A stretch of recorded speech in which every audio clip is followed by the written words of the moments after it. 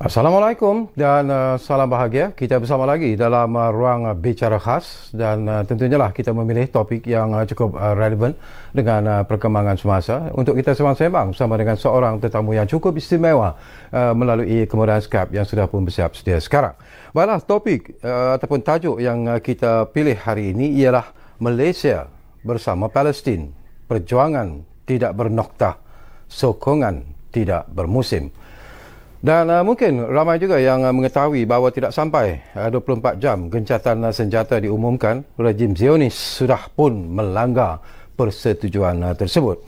Dan pihak polis Israel telah pun bertindak menyerbu ruang sekitar Masjid Al-Aqsa dan melepaskan gas pemedih mata ke arah rakyat Palestin. Dan seperti apa yang dilaporkan oleh Al Jazeera, selepas solat Jumaat, jemaah melaungkan slogan meraihkan gencatan senjata antara Hamas dan Israel. Namun polis kemudiannya bertindak melepaskan bom asap dan juga gas pemedih mata kepada jemaah. Jadi inilah isu ataupun perkara yang ingin kita sembang-sembang bersama dengan seorang tetamu yang cukup istimewa, iaitu Yang Berhormat Datuk Seri Haji Abdul Hadi Awang, Duta Khas Yang Amat Berhormat Perdana Menteri ke Timur Tengah. Dan kepada anda yang mungkin juga berminat untuk berkongsi pandangan dan juga pendapat berkaitan dengan isu ini, saya telah pun mendapat keizinan daripada Yang Berhormat Datuk Seri. Anda boleh memanggil kami di talian 03-2697-9767 dan juga 03-2697-9768. Dan seperti biasalah, anda juga sebenarnya boleh mengikuti kami secara live di FB dan juga di YouTube bernama TV. Assalamualaikum Datuk Seri.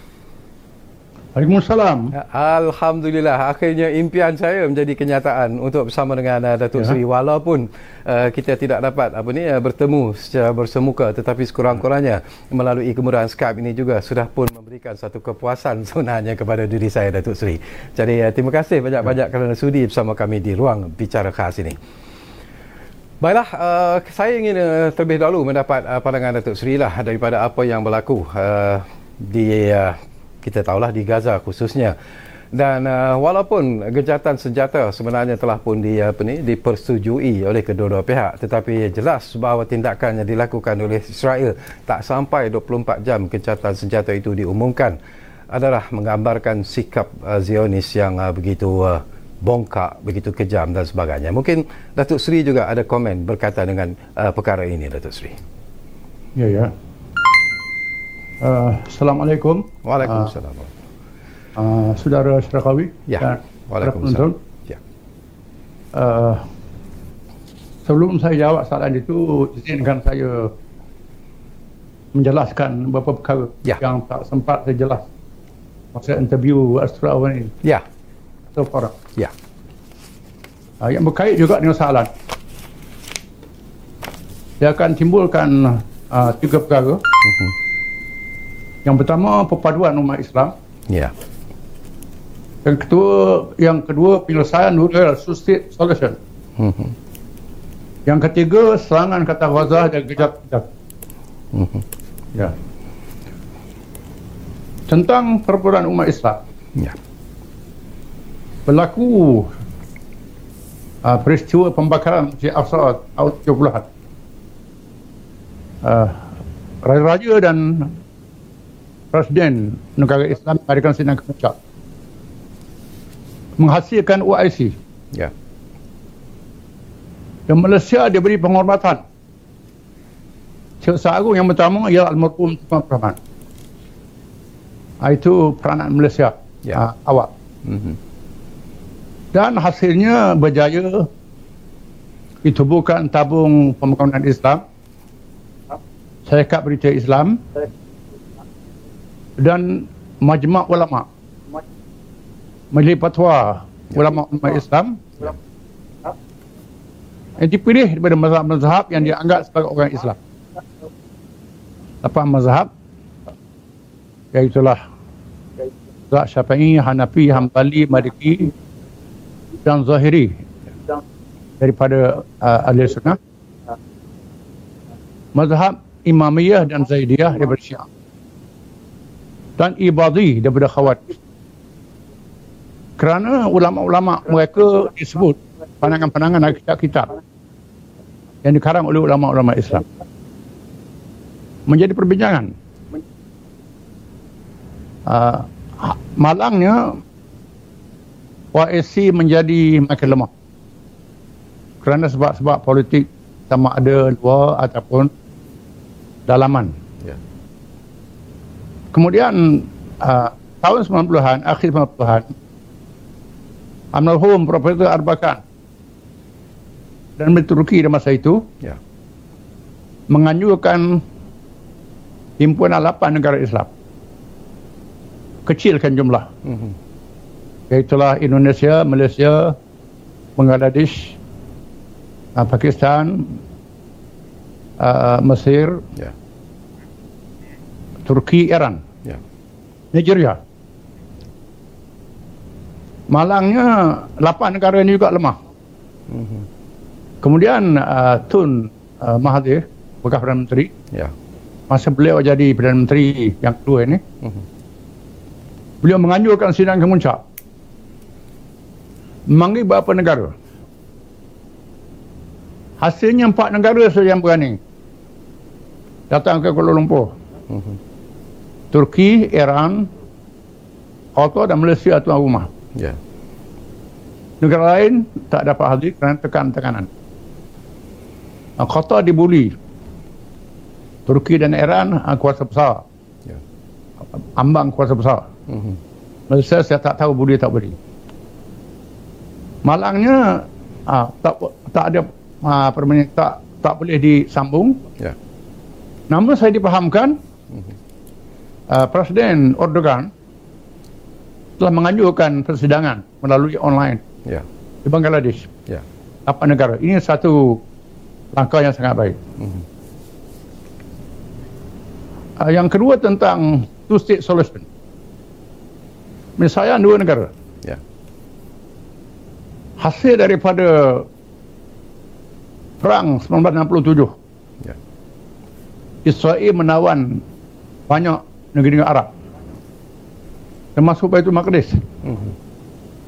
Lalu Bangsa Bersatu menghasilkan resolusi 242.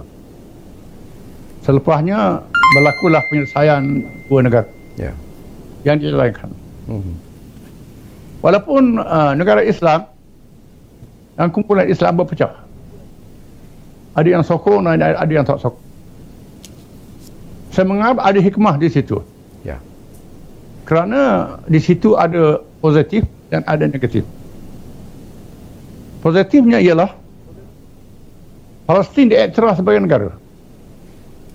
Palestin boleh hadir dalam himpunan antarabangsa, forum, PBB dan sebagainya. Dari tubuh kedutaan. Dan banyak negara boleh salurkan bantuan melalui kedutaan Palestin. Kemudian mereka buat pilihan raya. Bila buat pilihan raya, PLO masuk pilihan raya, Hamas yang kata tak setuju juga masuk pilihan raya. Ini yang positif. Malangnya PLO yang berkuasa di tepian barat dihalang-halang, disegat-segat. Hamas tak ada iktiraf. Dia anggap pengganas. Adapun yang negatifnya, Israel yang bercakap menerima masuk Amerika, tetapi melakukan perkara yang sangat mendukacitakan. Terus membawa masuk orang-orang Yahudi berhijrah datang ke Palestin. Amerika membuka senjata. Dan yang terakhirnya, Donald Trump mengisytiharkan Baitul Maqdis ibu negara Israel. Ini sudah melanggar two-state solution. Kerana dalam 2 negara itu, Baitul Maqdis Timur adalah ibu negara Palestin. Israel dah langgar. Netanyahu yang jadi PM telah bertindak apa yang buat oleh Biden, oleh Trump ini, dengan menyerang Baitul Maqdis dan menceroboh Masjid Aqsa. Masjid Aqsa menyentuh agama orang Islam. Bulan Ramadan. Ya. Dia tak ke bulan Ramadan. Dia ceroboh, lampau Yahudi masuk, berlaku pertukaran. Ini menjatuhkan kebangkitan Palestin. Ya. Baitul Maqdis adalah tanah suci 3 agama. Iaitulah Islam, Yahudi, Kristian. Ya. Mereka menganggap yang mereka adalah agama Ibrahim. Ibrahim diakui bapa kepada Islam oleh penganut Yahudi dan Kristian, termasuk orang-orang musyrikin menyembah berhala. Bahkan dalam agama Hindu disebut Brahma. Brahma ada kata ini perkataan Ibrahim. Ya. Itu terpulang kepada mereka yang pakar dalam bidang pendidikan agama. Okey. Saya rasa Dr. Zakir Naik lebih peluang. Ya. Biar ada AP anjurlah majlis. Forum Mekah ataupun dialog. Secara terbuka, Malaysia ada peluang. Anjur majlis ini supaya memahami yang bila dia sentuh ini menyebabkan bangkitan orang Kristian bersama. Termasuk Yahudi-Yahudi yang menentang. Yahudi kalangan kiri, termasuk Yahudi Ortodok.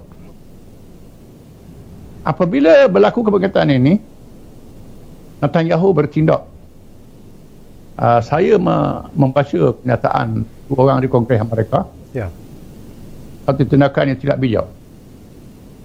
Bahkan 2 ahli kalangan Israel pun tak setuju tindakan ini. Netanyahu bertindak agresif menyerang Gaza. Ini soalannya. Serang Gaza tujuannya ialah untuk meng-highlightkan Hamas adalah pengkhianat dengan jihad. Ya. Dia serang dulu. Bila dia serang, apa yang berlaku? Bukan lagi lawan dengan senjata kecil. Ya. Hamas dan jihad mempunyai senjata-senjata canggih. Dibuka oleh Iran dan negara-negara Islam. Apa yang berlaku ialah kumpulan Palestin semua bersatu. Dan kebangkitan dalam Israel sendiri. Ya. Membantah. Maksud terbim barat. Ya. Walaupun Israel nak menentukan kemenangan dengan serangan darat. Ya. Dia hantar kereta kebal, kereta perisai dan sebagainya. Kerana dalam perang ini menentukan kemenangan ialah serangan darat. Serangan udara, meriam itu untuk bantu serangan darat. Bila Israel nak serang darat, nampaknya dia tak mampu, tak berani. Saya baca dalam Al Jazeera, Ya. beberapa orang askar Israel ditawan. Katakan hilang. Ya. Jadi Israel akhirnya dia tak boleh serang. Kalau dia serang, mungkin tentera darat dia akan jadi sasaran. Lalu dia tim menyertai senjata. Tim menyertai senjata dengan syarat-syarat, dan kumpulan Palestin memberi syarat yang penting. Yang pertama, Israel hentikan dulu serangan. Yang kedua, jangan kacau Masjid Aqsa. Ya. Abu Jarrah, kawasan penempatan Bandar Baitul Qudus, kawasan orang Islam, Ya. yang dia nak dirampas, jangan kacau. Itu yang kedua. Yang ketiga, jangan kacau orang-orang Palestin. Jangan agresif. Ya. Kemudian Israel pula bagi syarat supaya Palestin tak dibekal dengan senjata yang agak pengganas. Dan mereka juga mendukung apa yang bawa oleh Israel ini. Nah, sebab itu pada pandangan saya, Ya. mereka tak layak jadi orang tengah dalam penyelesaian Palestin. Bukan mereka, kerana mereka berpihak. Bukan dia duduk tengah, duduk ujung. Dia bekas senjata, dia anggap Palestin ganas, nak jadi orang tengah. Pandangan saya lebih baik Rusia dengan China ambil alih. Bukan Biden. Ya. Bukan Biden. Biden. Biden ni walaupun kekatan dia lain, saya anggap itu dua wajah dalam satu dolar. Sama saja pendekatan. Okey, apa sebab itu adalah lebih baik negara-negara Islam Ya. membuat tekanan. Malaysia tak mampu. Lalu ISC. Kurang-kurangnya Indonesia, Malaysia, Pakistan, Qatar, Arab Saudi, Mesir, Iran dan Turki. Membuat tekanan supaya menolak mereka jadi. Saya tak mampu, itu pandangan saya lah. Okey, bila Datuk Seri sebut satu istilah iaitu negara-negara Islam harus membuat tekanan. Ini pun satu persoalan yang cukup penting juga sebenarnya Datuk Seri. Tetapi kalau kita melihat kepada pendirian negara-negara Islam macam Datuk Seri sebut tadi tentang kegagalan OIC misalnya untuk membantu rakyat Palestin ataupun melihat krisis di antara Israel dan Palestin ini dapat diselesaikan, tetapi jelas bahawa ianya tidak berlaku seperti apa yang diharapkan.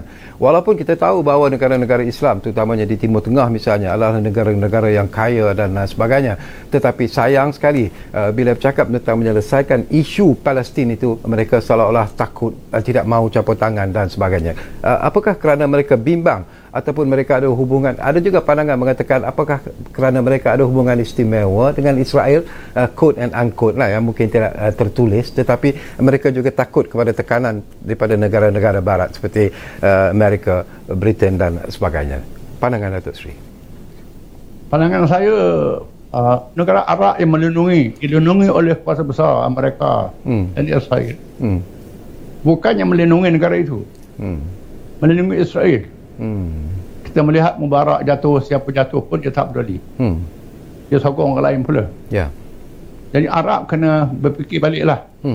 Sokongan mereka ni tidak ikhlas pada negara Arab.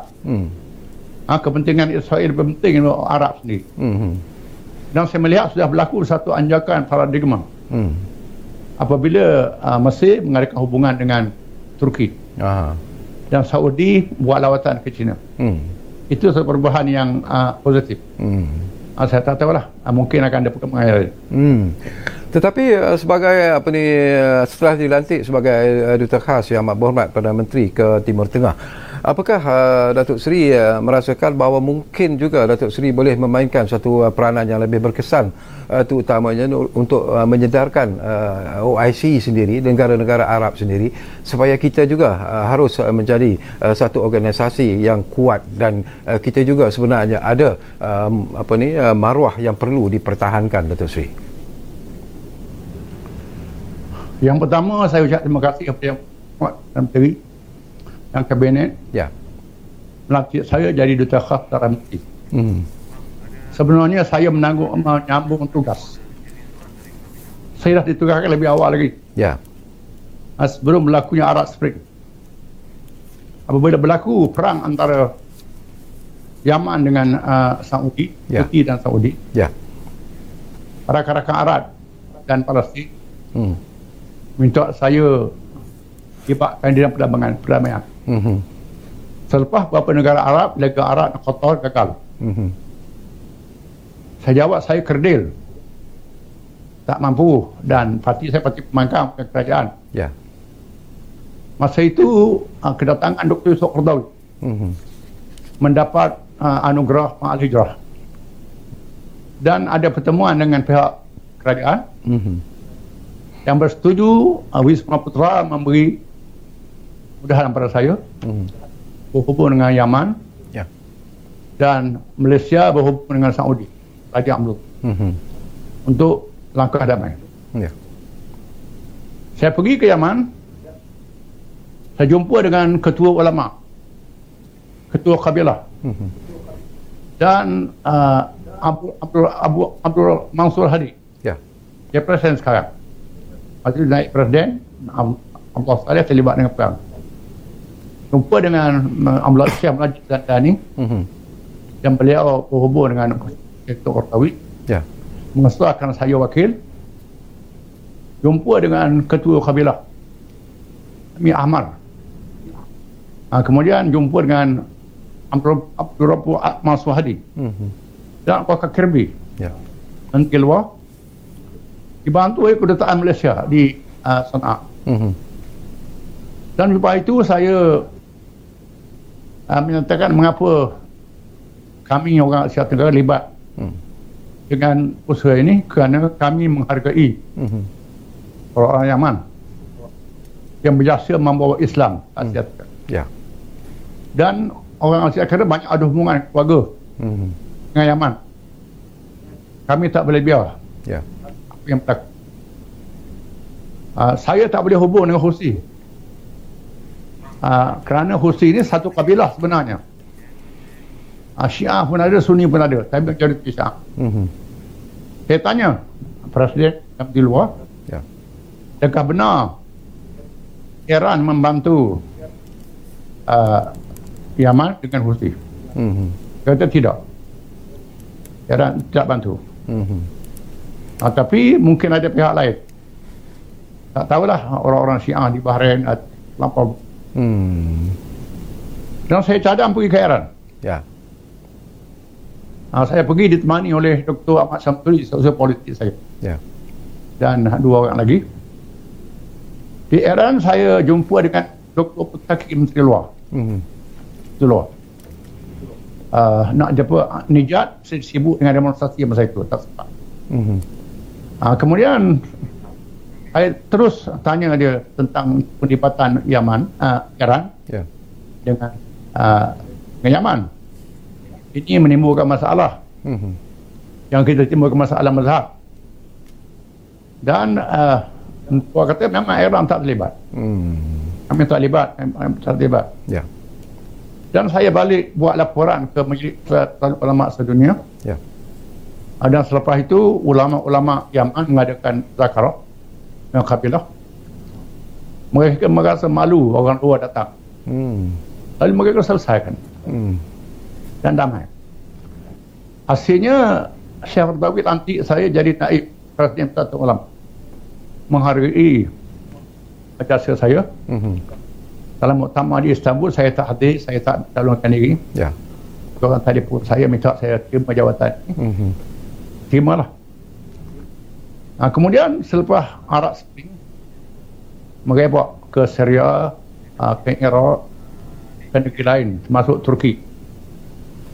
Apabila Turki gagal diguling oleh tentera, Arbakan terus berkuasa, dan Qatar bersama dengan Turki pada itu. Dan rakan-rakan minta saya libat dalam damai di Syria. Libatkan rakan-rakan Turki, jumpa Bashar Assad. Saya jumpa Ahmadinejad, Presiden. Dan kebetulan saya jadi ahli majlis majma' takrib muzakarah mazhab-mazhab yang ditubuhkan sejak zaman Afghani Muhammad Abduh, Hasan al-Banna, kemudian Khomeini, Tuan Kashani. Itu sudah lama. Bila Iran tubuh negara, Iran hidupkan balik tubuhan ini. Dan saya dilantik menjadi seorang anggota dan diberi penghormatan. Rakan-rakan Sunni minta saya pergi ke Iraq. Walaupun dalam keadaan yang tegang. Akhirnya saya pergi ke Iraq. Jumpa Nijat, Presiden Nijat, Menteri Luar, Dr. Wilayati, bekas Menteri Luar, penasihat luar kepada Ayub Khatnadi. Bincang tentang Ustaman. Kerana peperangan itu merugikan orang Islam. Dia kata saya, kalau Ustaz boleh main peranan, kami sedia kerjasama. Saya balik, kemudian rakan-rakan Turki jumpa Bashar Assad. Bashar Assad terima. Balik ke Turki. Okey, apa ni? Balik ke Turki, Datuk Seri, kita akan berehat dulu buat seketika, tapi kita akan sambung apa yang Datuk Seri sebut sebentar tadi. Tapi sebelum kita berehat, Datuk Seri, saya difahamkan kita dah pun ada pemanggil yang agak lama menunggu di talian kita sekarang ini. Jadi kita ambil dulu panggilan ini. Jadi mungkin nanti Datuk Seri boleh kaitkan persoalan yang dibangkitkan oleh pemanggil kita ini dengan apa yang Datuk Seri sedang sebut ketika tadi. Baik, kita ambil dulu Encik Ridwan dari Pulau Pinang. Saya difahamkan dah pun ada di talian kita sekarang ini. Assalamualaikum, Tuan. Maaf Tuan. Ya, agak lama menunggu. Ya. Assalamualaikum warahmatullahi wabarakatuh, Tuan Sakari dan yang berhormat Tuan Guru yang berhormat Datuk Seri. Waalaikumsalam. Hanya soalan mengenai ekonomi. Kita tengok pada Datuk Seri. Israel ada catat kerugian lebih kurang artinya 8 bilion akibat perperangan dengan Israel dengan Palestin. Okey. Boleh Datuk Seri ulas pada hal ini walaupun mereka rugi tetapi mereka mau juga berperang dengan Palestin. Yang kedua ikhlaskan kita bantu rakyat Palestin. Soalan ni saya lontarkan kenapa negara kita menggunakan syarikat ataupun negara ketiga untuk negara kita mencatat keuntungan yang berbilion kita guna negara ketiga kita untuk untuk berniaga dengan negara Palestin, negara Israel ni. Bagaimana tu? Okey, yang ketiga ada kenyataan Datuk Mahathir dia katakan kita nak bagi Israel ni dia tergugat dalam bidang ekonomi kita putuskan bekalan minyak, tetapi negara-negara Arab dia tak putuskan bekalan minyak, dia terus bubur macam mana dia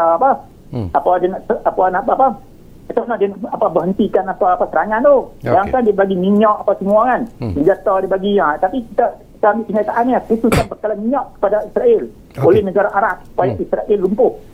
Okey. Minta Datuk Seri bagi pandangan ataupun ulas dalam ini. Okey.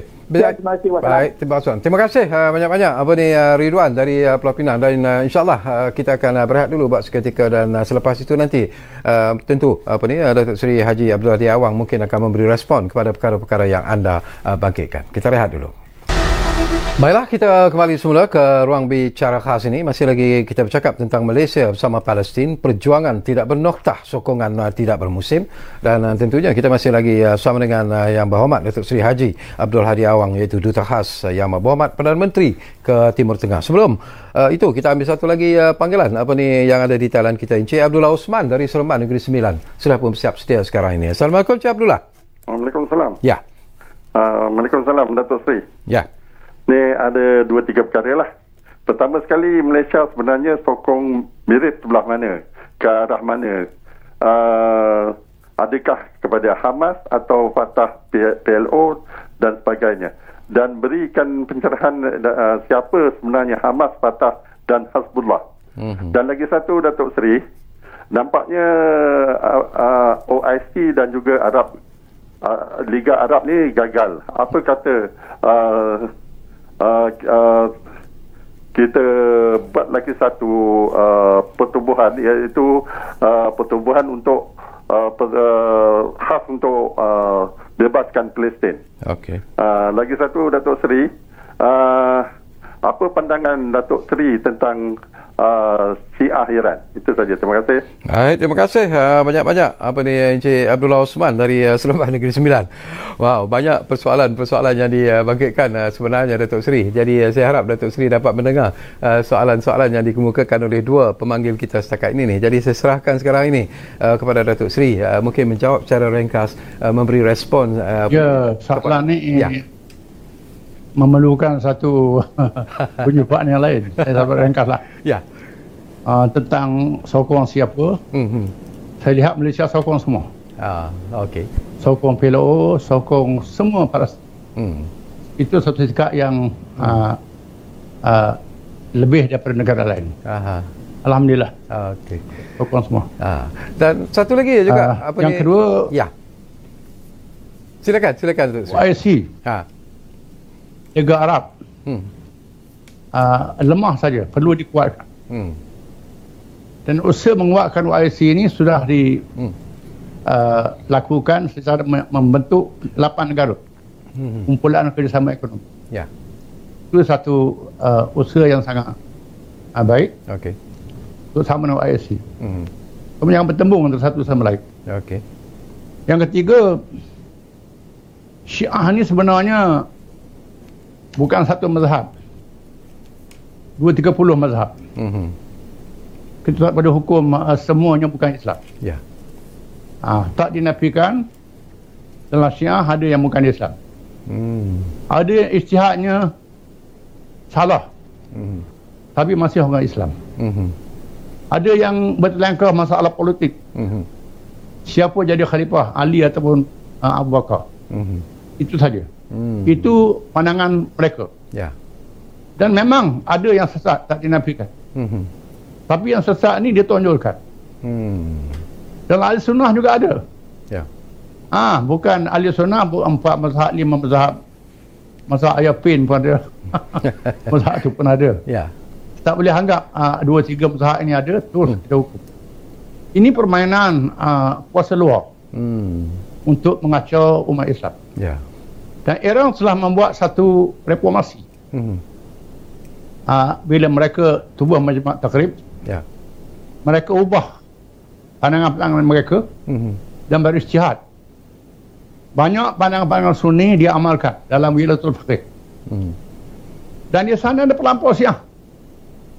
Ada pelampau Syiah yang menentang, Ya.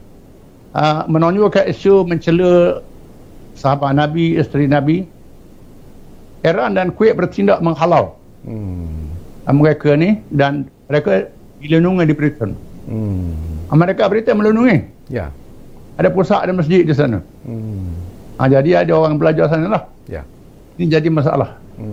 Itu jawapan ringkas. Okey, menarik apa ni tadi dibangkitkan oleh Encik Ridwan lah. Apa yang berlaku sekarang ini apabila gencatan senjata itu apa ni diwujudkan, apakah itu menandakan kerana adanya tekanan dari aspek ekonomi kepada Israel, kerana ada juga berita yang disebarkan bahawa disebabkan oleh apa yang berlaku di Palestin ini, perbelanjaan yang terpaksa dikeluarkan oleh apa ni Israel untuk senjata dan sebagainya, mereka hampir-hampir mengalami kerugian dikatakan bernilai hampir 8 bilion. Jadi apakah tekanan-tekanan itu yang membolehkan ataupun memaksa Israel untuk bersetuju mengadakan gencatan senjata di Palestin? Apa ni Datuk Seri? 8 bilion satu jumlah yang kecil pada Israel. Kerana Israel mendapat sokongan. Mereka kuasai Malaysia Zionis, tabung keuangan antarabangsa, bank-bank di Amerika, bank-bank di Eropah membiayai. 8 bilion itu sangat kecil pada mereka. Apa yang berlaku ialah kekalahan dari segi ketenteraan. Apabila dikejutkan dengan Hamas mempunyai senjata yang boleh menyerang balas. Dan Israel tidak boleh menyerang darat. Kalau serang darat akan jadi sasaran pada tentera dia. Kemudian tentangan dalam Palestin. Tentangan daripada bukan saja rakyat Palestin, Islam termasuk Kristian, masuk Yahudi Ortodok. Di sana ada Yahudi yang sosialis, komunis, liberal, yang demokratik, dan ada Yahudi yang ortodok. Satu nama mazhab Naturi Karta. Mazhab ini menganggap menubuhkan negara adalah menggali kubur kepada orang Yahudi sendiri. Di akhir zaman mereka akan musnah. Mereka baca dalam kitab mereka. Itu tentangan daripada dalaman dia kuat. Dan sebab itu mesti dia dapat perlindungan daripada mereka yang menolong dia. Dan gencatan senjata ini sebenarnya ialah peluang untuk membina kekuatan. Tapi dia tak benar Hamas bina kekuatan. Ada dia gencatan senjata dia boleh bina kekuatan. Ya. Kita juga pasti bina kekuatan kita mengikut kemampuan kita. Betul. Ya. Baik, persoalan yang juga dibangkitkan oleh pemanggil kita tadi, berkemungkinan tak apa ni Datuk Seri untuk negara-negara Islam khususnya mengenakan tekanan-tekanan apa ni ekonomi kepada Israel ini? Misalnya kita putuskan bekalan minyak, tetapi apakah Datuk Seri melihat bahawa ini tidak akan boleh dilakukan ataupun tidak akan mahu dilakukan sebenarnya? Masa perang 73, almarhum Raja Faisal, Raja Saudi, pernah mengambil langkah memula minyak. Okey.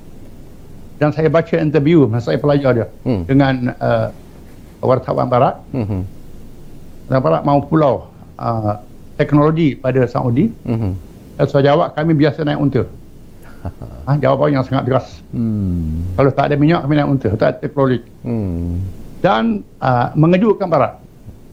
Senja datang pujuk, banyak datang pujuk. Ya. Akhirnya Faisal dibunuh. Kita tahulah sebab apa dibunuh itu. Dan menunjukkan bahawa perkataan ekonomi itu ada hasil. Yang perlu kita sedar bahawa normalisasi sebenarnya untuk bantu ekonomi Israel. Untuk membolehkan Israel mengadakan hubungan darat. Ini perkara yang mesti disedar oleh negara Arab dan negara umat. Ya. Baik, saya juga tertarik hati nak dapat pandangan Datuk Seri. Saya tahu Datuk Seri juga turut menghasilkan sebuah e-buku iaitu 73 tahun Israel Negara Pengganas. Apa yang ingin Datuk Seri panjangkan sebenarnya melalui penghasilan buku e-buku ini sebenarnya, Datuk Seri? Ya. Sebenarnya sejarahnya Israel sangat dahsyat. Mereka membunuh Nabi, manusia pilihan Allah, membunuh ulama-ulama yang soleh, membunuh raja yang adil, dibunuhnya. Ini keganasan mereka. Dan dalam kitab suci mereka yang melampau ini menganggap manusia yang sebenar adalah bangsa Yahudi, manusia lain adalah binatang. Kita dipengaruhi oleh teori Darwin. Darwin ini Yahudi. Jadi orang bangsa lain itu binatang. Israel boleh buat apa saja terhadap bangsa lain. Ini ajaran dalam kalangan ortodok Yahudi. Dan mereka mempunyai cita-cita yang panjang. Iaitulah menubuhkan negara agung, negara Israel agung, empayar Nabi Sulaiman AS. Dia melalui dunia. Padahal Sulaiman semua Nabi adalah Islam. Dia nak tubuh di atas nama Yahudi, dan nak roboh Masjid Aqsa, nak ganti dengan Haikal Sulaiman, kuil besar Yahudi. Berlaku pencerobohan itu. Ini tindakan yang sangat agresif. Dan kita sama lihat yang satu lagi ialah banyak yang jadi Perdana Menteri Israel ini bekas kumpulan ganas. Masa nak tubuh Israel dulu, Yahudi menubuhkan kumpulan-kumpulan ganas seperti Haganah dan banyak lagi, antara Malhem Begin, Ben Gurion. Inilah ketua kumpulan ganas. Bila British tinggal, dia tubuh negara, mereka jadi Perdana Menteri, jadi panglima tentera, jadi dalam kabinet. Jadi yang ada ini murid mereka. Jadi igawan keganasan ini masih berlaku. Dengan sebab itu mereka tak boleh kawal diri dalam masalah ini. Baik, saya juga nak dapat pandangan ikhlas daripada Datuk Seri. Ada juga pandangan-pandangan yang bermain terutamanya dalam media sosial, pandangan-pandangan daripada tokoh-tokoh tertentu yang mengatakan bahawa berlakunya kelemahan pentadbiran Palestin itu sendiri kerana dalam Palestin itu sendiri sebenarnya berlaku krisis-krisis dalaman, terutamanya pertembungan di antara Hamas dan Fatah. Apakah ini pandangan Datuk Seri juga boleh memberikan satu kelebihan kepada Israel untuk terus membuli Palestin dari masa ke semasa, Datuk Seri? Ya, pada awalnya Palestin bersatu menentang Israel di bawah almarhum Mufti Aminul Husain. Beliau dia buat negara, dan berlakulah gerakan dipengaruhi oleh perpecahan negara Arab. Jadi negara Arab yang berpecah ini mempengaruhi Palestin, politik negara Arab, menyebabkan mereka berpecah mengikut pecahan negara Arab. Itu sangat mendukacitakan. Yang Arab ni mengecewakan. Walaupun demikian, peristiwa menyerang Gaza yang terakhir ni dan ceroboh Masjid Aqsa, kumpulan-kumpulan ini bersatu. Ini satu keadaan yang sangat menarik. Dan Israel gagal memecahkan Palestin. Dia nak halaikkan jihad dengan apa adalah pengganas, nak pecahkan PLO dan lain-lain. Gagal. Baik, kita ambil satu lagi panggilan Datuk Seri, kali ini daripada Johor. Daniel dari Johor ada di talian kami sekarang ni. Halo Daniel. Ya, saya. Assalamualaikum. Waalaikumsalam. Ya. Saya Muhammad Daniel dari Keluang Johor. Okey. Saya nak tanya kepada Tuan Guru lah. Ya, silakan. Pertamanya, bagaimanakah penulisan ni menjadi satu medium terbaik untuk membangkitkan semangat rakyat, terutamanya anak muda, dalam membela umat Islam di Palestin? Maksudnya penulisan tu lah bermain macam mana peranan sebuah penulisan tu dapat kita bangkitkan semangat tu lah. Termasuk buku yang yang e-book. Okey. Sebab saya baca banyak, saya tengok Tuan Guru setiap hari ada update artikel-artikel lah dekat minda Presiden PAS tu. Saya selalu baca lah. Saya tengok macam ada motivasi sikit lah bagi saya untuk mengkaji lebih banyak tentang ilmu lah. Dan yang kedua yang ni last, saya nak minta ni lah sedikit tips atau cara bagaimana nak menulis, terutamanya berkaitan tentang isu-isu semasa ni. Nak minta Tuan Guru sedikit ilmu macam mana tips dia. Baik, terima kasih banyak-banyak Daniel dari Johor. Jadi jelas dia Datuk Seri adalah peminat Tok Guru Datuk Seri lah sebenarnya. Jadi mungkin Datuk Seri boleh memberikan sedikit tentang bagaimana penulisan seperti apa buku yang e-book yang Datuk Seri tulis lah, 73 tahun Israel negara pengganas itu, mungkin boleh memberikan dan juga menaikkan semangat anak muda sebenarnya dalam menghadapi situasi seperti ini. Silakan Datuk Seri. Terima kasih. Yang pertama kita cukupkan kewajipan segi agama. Di mana Nabi kita bersabda orang Islam wajib memberi perhatian masalah jahil. Itu wajib. Yang kedua, hubungan persaudaraan Islam. Laksana anggota dalam satu jasad. Bila satu anggota sakit, semua anggota sakit. Bila kaki sakit, mata tak lena. Mulut menyebut, tangan mencari ubat dan sebagainya. Itu hubungan orang Islam. Kita hidupkan semangat ini. Anak-anak muda ni biar balik pada kepahaman Islam. Banyak yang sudah lalai, leka. Malangnya peranan media sosial yang negatif. Israel menguasai media sosial. Ini menakutkan. Masuk di negara kita. Memainkan peranan yang negatif, yang menimbulkan masalah-masalah provokasi. Saya sebut satu nama, Malaysia kini. Yang lain saya tak sebut nama. Ini peranan dia sangat aktif.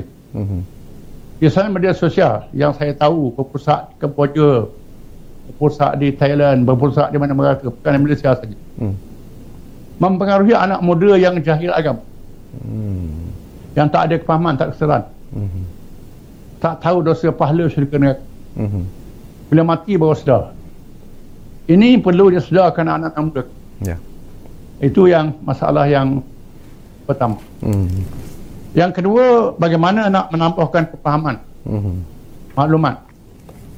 Di samping membaca buku, sekarang zaman teknologi maklumat. Orang yang banyak tahu bahasa, lagi banyak boleh melalui media sosial, melalui internet. Rujuk sebagai bahasa.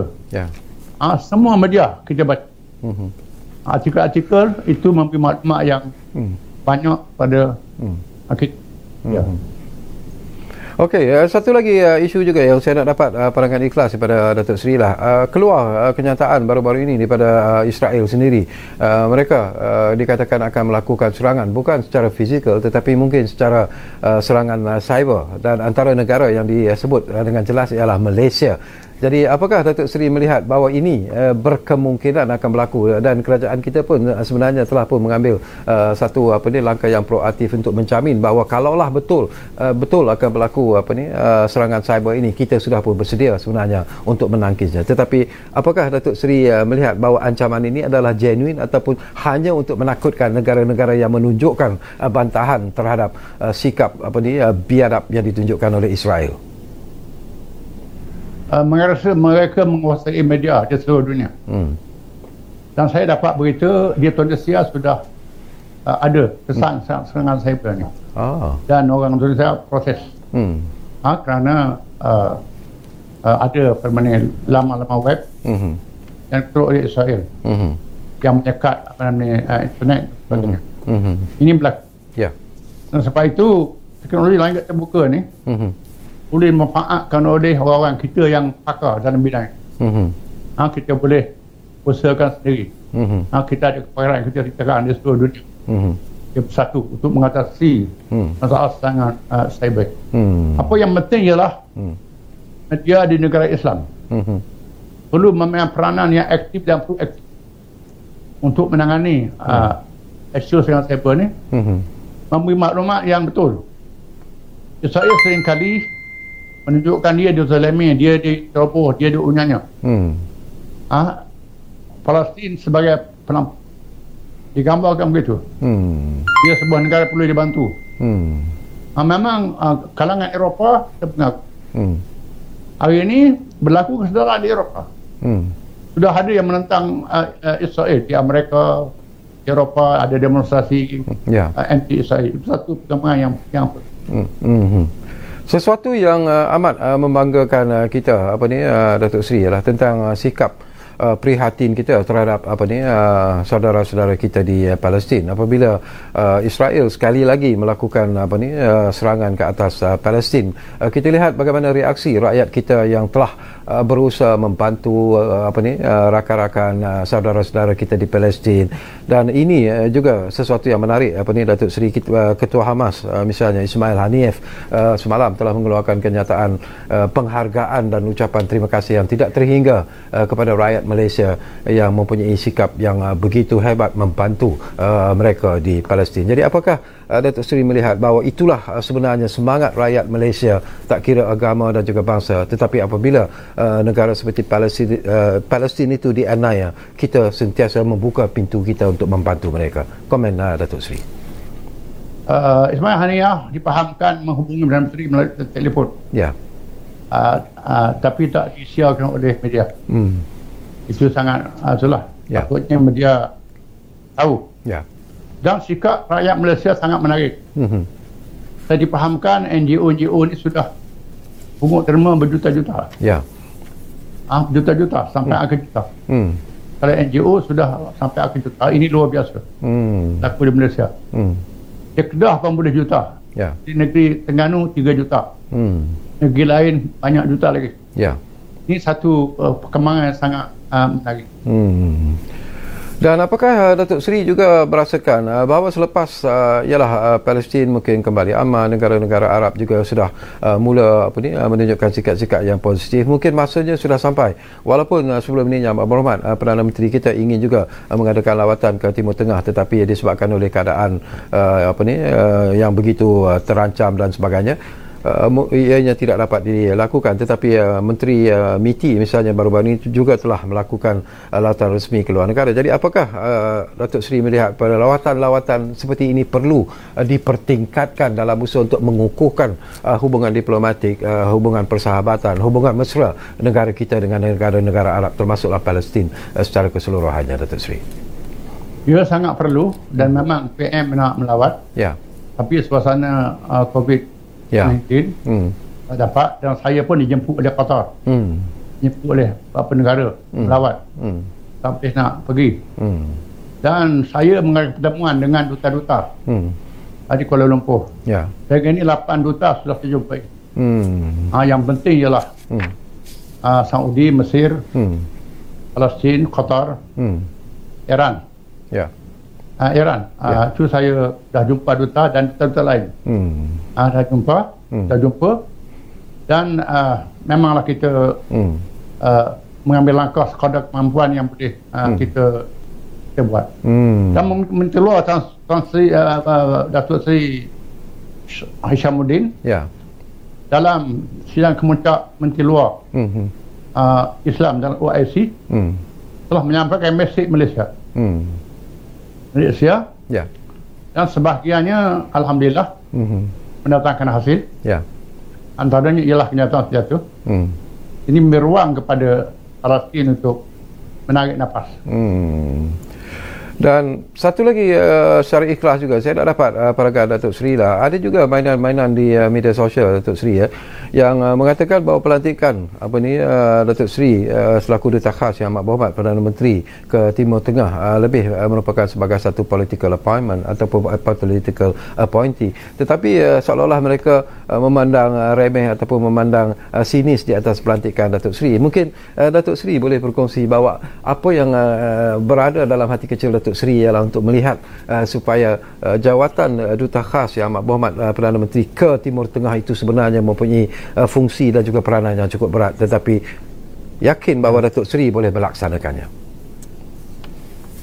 Ya, sejak saya melaksanakan peranan damai Syria, saya ke Iran dan dilantik naib Sultan Ulama. Ada kalangan di Malaysia ni, NGO, parti politik, pimpinan yang melakukan provokasi menghubung Syekh Qaradawi. Masa itu hubungan Qatar dengan Syria tegang. Dan menegur lawatan saya ke Iran. Sedangkan saya dijemput oleh pimpinan Sunni Iran. Oleh rakan Palestin. Ini berlaku.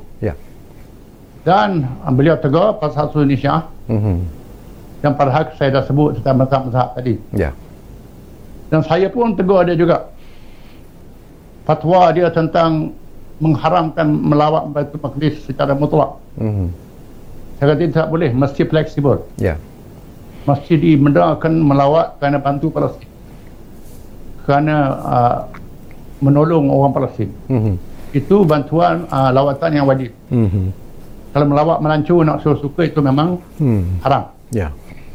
Dan pada awalnya memanglah agak yang dan saya tulis surat kepada Qaradawi, saya letak jawatan daripada naib Sultan Ulama, kerana jawatan ini bukan saya minta, orang tawar pada saya. Dan beliau hantar wakil Sersa Agung ujuk saya tarik balik jawatan itu. Dan saya terus bertugas sehingga habis tempoh. Dan bila berlaku pemilihan Turki, saya tarik diri perjalanan, saya salurkan struktur saya silent sagap, Ketua Majlis Surah PKS Indonesia. Ganti saya bagi pihak Asia Tenggara.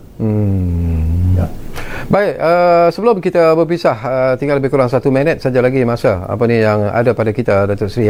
Harapan Datuk Seri sendiri dan keyakinan Datuk Seri sendiri, apakah gencatan senjata di Palestin itu akan dapat diteruskan ataupun berkekalan, ataupun mungkin sekali lagi seperti apa yang berlaku hari ini, Israel sekali lagi akan bersikap biadab untuk melanggar gencatan senjata yang telah pun ditetapkan itu ataupun dipersetujui itu. Gencatan senjata itu sementara, kerana Israel tentak berjuang ke arah menubuhkan negara Israel yang agung, yang ditulis di Knesset Parlimen Israel.